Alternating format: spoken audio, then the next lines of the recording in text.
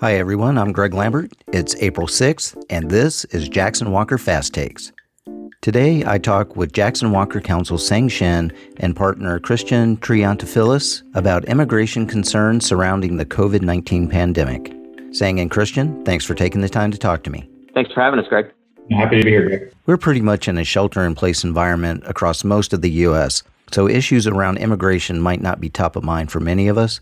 But for those of us who are affected by the immigration concerns, what should we be thinking about right now? Sang?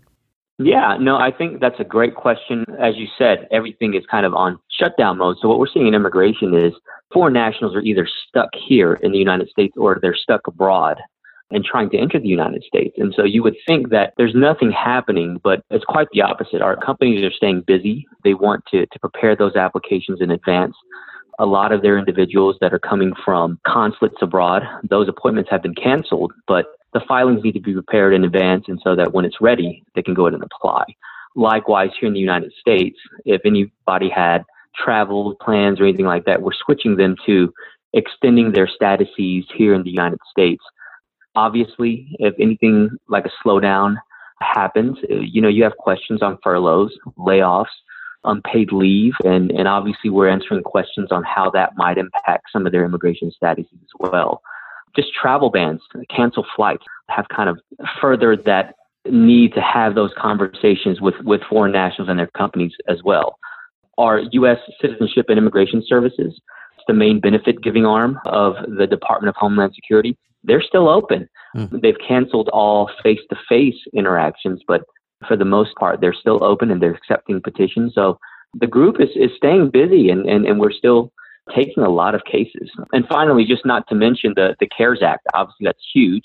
Right. And how that has come into play with immigration is something that's continuing to play out, whether an individual can receive unemployment benefits or if they can receive some sort of benefit from the federal government and how that interacts with a competing federal thing called the public charge, which is something that was recently passed, is something that is continuing to grow as well. And Sang, I'm just curious, if there are filing dates or time limitations, are any of those told, or is it just business as usual? As of right now, there hasn't been much in the way of whether there's going to be a quote-unquote tolling of any extensions or anything like that. What we are seeing is that there are certain visitors that are coming into the United States on a visa waiver program, and that may be extended for an additional 30 days if they're stuck in the United States. But right now, there has been nothing in terms of, hey, if your extension or your status expires, that won't negatively affect you. And Christian, you do a lot with EB-5 matters and issues. What's going on in those areas right now? Yeah, there's sort of kind of three ways to answer that question. So I'm getting inquiries from investors who are investing in the U.S. to create jobs, asking if they can move forward with their petitions. And as Sang mentioned, USCIS is still open, so an investor petition can still be filed. So that's business as usual. The developers who are receiving investment funds in the U.S. and trying to move forward with their projects, they're experiencing a lot of the unknown that other business operators are in terms of how to move forward under the stay-at-home measures and how to deal with certain essential worker requirements. So I've been working with a number of project developers in terms of what they can and cannot do at the moment to move their project forward using investors' funds. The third aspect of the EB-5 issues that I'm seeing is, investors need to prove that they've created jobs in the United States. And some of those investors are at the point where they need to show those jobs have been created. At the same time, businesses are moving into, essential workers mode. So how are they able to show that enough jobs were created to complete their immigration process?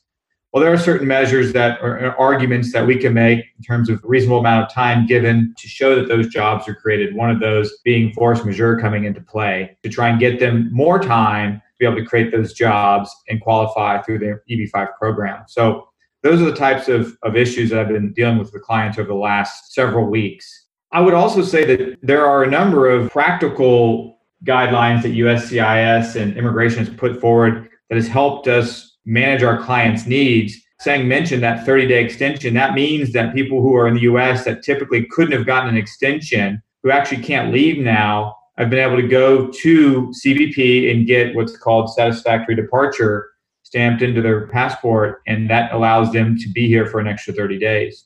Lastly, as USCIS does continue to process cases, something that they've given us the ability to is have a 60-day extension on all requests for evidence issued by USCIS, meaning if USCIS is adjudicating a case, if they do come back with a notification saying we want more information, and if that notification was issued between March 1st and May 1st of 2020, we're given an extra 60 days to respond. So that actually has been quite helpful as well. I mean, we've got clients all over the world who are either not at home, they're stuck in foreign countries, or they are sheltering in place and they don't have the ability to get their information from their employer or from their own companies to respond to these requests for information from the government. So that has been helpful.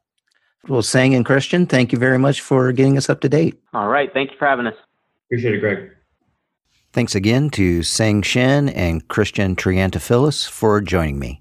For more information and additional JW Fast Takes podcast and webinars, visit jw.com/fast. The music is by Eve Searles. Follow Jackson Walker on LinkedIn, Twitter, Facebook, and Instagram. This podcast is made available by Jackson Walker for informational purposes only, does not constitute legal advice, and is not a substitute for legal advice from qualified counsel. Your use of the podcast does not create an attorney-client privilege between you and Jackson Walker. The facts and results of each case will vary, and no particular result can be guaranteed. Thanks for tuning in.